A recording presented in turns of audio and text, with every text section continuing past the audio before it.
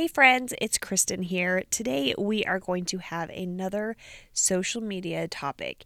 And specifically, today what we're going to talk about is spotlighting students. Spotlighting students is one of the content categories that you can do that drives a ton of engagement with your current students and also your former students, as well as your future students. Students love to see themselves showcased, and so do their parents. So they are more likely to share and engage, and then also have those other shareholders spread the word about your program. Maintaining or increasing enrollment, staying on top of ever-changing content, incorporating best teaching practices.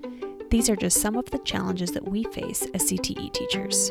Welcome to the On Your Prep podcast. My mission is to empower every career and technical educator to love going to work each day because they are teaching what they are passionate about, in addition to applying great teaching principles. So specifically in today's episode, I wanted to talk about some easy ways to help make this task seem less daunting or overwhelming.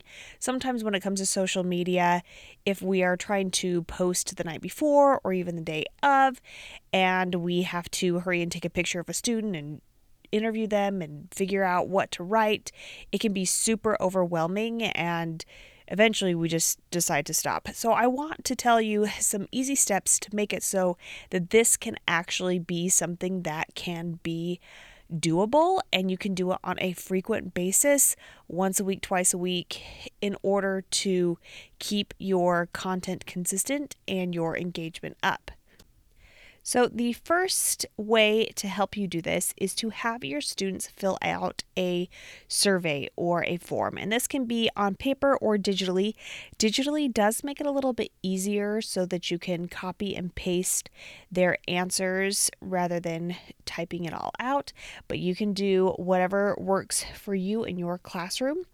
I have found that I like using the surveys more because then I get the student's voice instead of just my own. I find that when I am writing about a student, I tend to write in more of a letter of recommendation style, or like the conversation that I have with parents at parent-teacher conferences, where I'm not really talking about the student themselves, but it's usually the things about like how they work well with others and how are they doing in their classes, which doesn't really appeal to other students.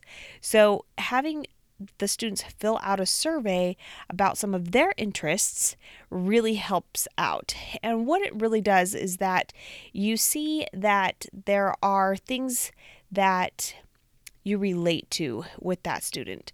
So if you're asking a question about what their future career is, and I even had a student say undecided, and you might have other students relate to that. Oh, she doesn't really know what she's doing, but she still took this class.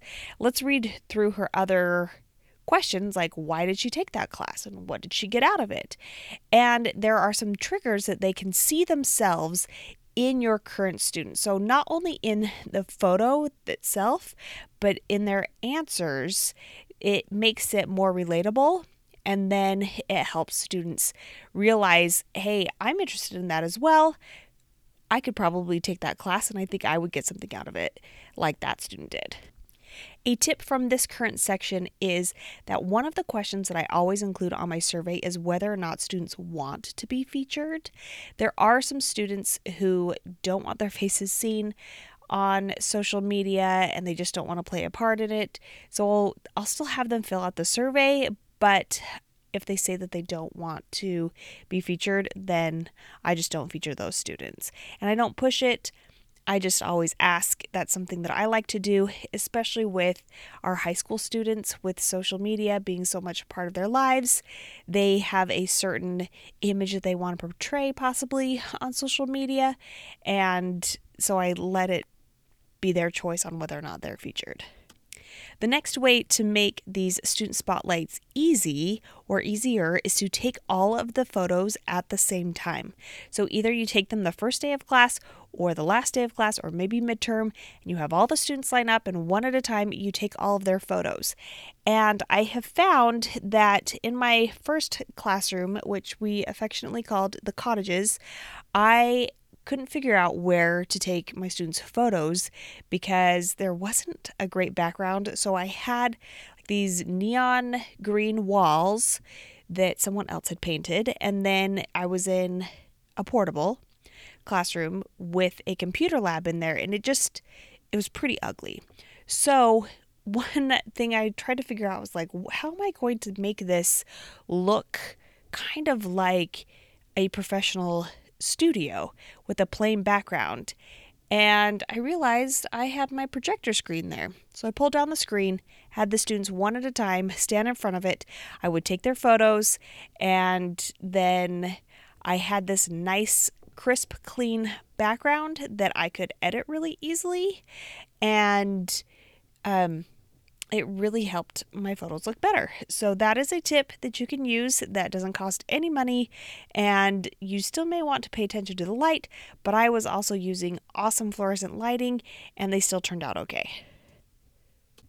Also, a side note going back to the surveys is you may want to give the surveys toward the end of class, even if you take their photos at the beginning of the course, because you might get some better answers if you are asking questions like, what was your favorite part of this class? They won't be able to answer that toward the beginning of the term or semester. So you may want to ask those questions and then use those photos and those captions for the next semester. So you may not be able to completely feature your students that you currently have. So back to the photos, you can also consider maybe having your students in a working setting. So maybe they are in your lab or your shop doing what they are doing in your class. Maybe they're working on a project. I think that those would be awesome, especially if you have something very hands-on. It's showing that your students are doing things. But one thing that I would suggest is that you still have the photo where that particular student is the focus. So it wouldn't be a photo with like 10 other students. It would be that student working. Maybe they're working on their own. Maybe they are working with the team, but that person is highlighted and spotlighted. And that depending on the angle that you take the photo, make sure that the person can be recognizable. So it's not just a profile or over the shoulder, but that they can actually see who that student is.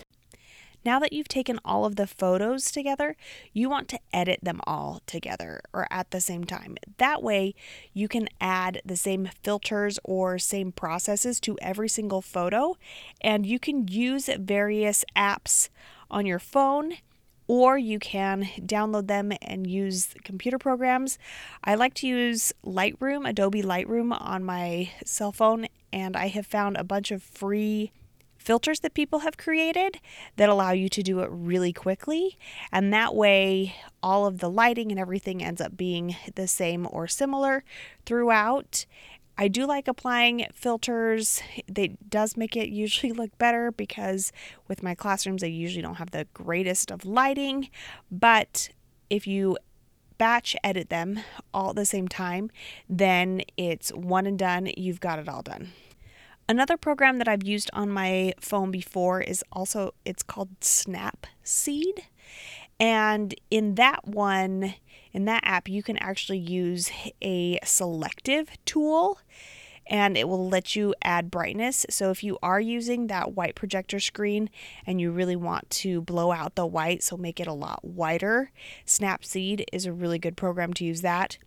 And that app actually allows you, when you open up a new photo, it asks you if you want to use the same edits from the previous photo. And so it actually makes it pretty quick to edit a bunch of photos at once. So I already mentioned this word earlier in the episode, but it's the idea of batching. So it is a term that is used for productivity about taking similar tasks at once so that your brain doesn't have to toggle between them. So my third tip is to batch your content and use a scheduler to post all of those student spotlights at once. So an example in another world about batching would be meal planning for the week. So if you're going to plan all of your meals for the week during one sitting, and then you can create that grocery list at that same time so that you won't forget the ingredients when you go to the store. And then during the week, as you go to cook for your family, you automatically know which meals you're going to cook. So it takes a lot of stress and overwhelm away from you because you've already pre-planned it and you did it in one setting instead of having to think about it a bunch of different times. And the idea of batching can actually be applied to a lot of different things, like your lesson in unit planning, and of course, what we're talking about today, which is social media. So once you have your graphics and your captions formatted for each of your spotlights, you can actually use a scheduler. Like Facebook has a creator studio, which can actually post to Facebook and Instagram, and you can load in the image and then you can copy and paste your caption, and then instead of publishing it immediately, you can actually schedule it. And the scheduling times are varying, so you'll need to double check and figure out how far in advance you can schedule, but you definitely can do a month in advance. You can schedule which days, what times, what you're going to put on for those specific posts. And how it saves you time is that you can batch at once. You can sit there at the computer and in an hour you can get everything all scheduled out, and then you literally set it and forget it, and you can keep track of as those are posting to verify that they're posting correctly. But it's doing it without the work. It's doing it without you having to remember to go in and post. So for this topic of student spotlights, I do have a little bonus section that I want to talk to you about, because the other thing that students are using a lot, and this is specifically on Instagram, probably not as much on Facebook just because our students aren't really on Facebook, but the parents are. But our students are using stories a lot, because when you can log into Instagram as a user, all the stories show up at the top, and it's fairly easy just to click through them and just watch them as they go. And I've heard of some schools that are giving free reign over to a student to do all of their stories, but I haven't really found a way that students can have like a temporary login. Like you have to give them your Instagram login, and I know some are comfortable with that, but I'm not yet. And so another way to do that is to ask for students to create their own videos and send them to you, and then you can upload them as stories. But it's another great way of featuring and spotlighting students. Maybe it's a day in the life, maybe it's that they are spotlighting certain classes and maybe this is what they worked on that class period.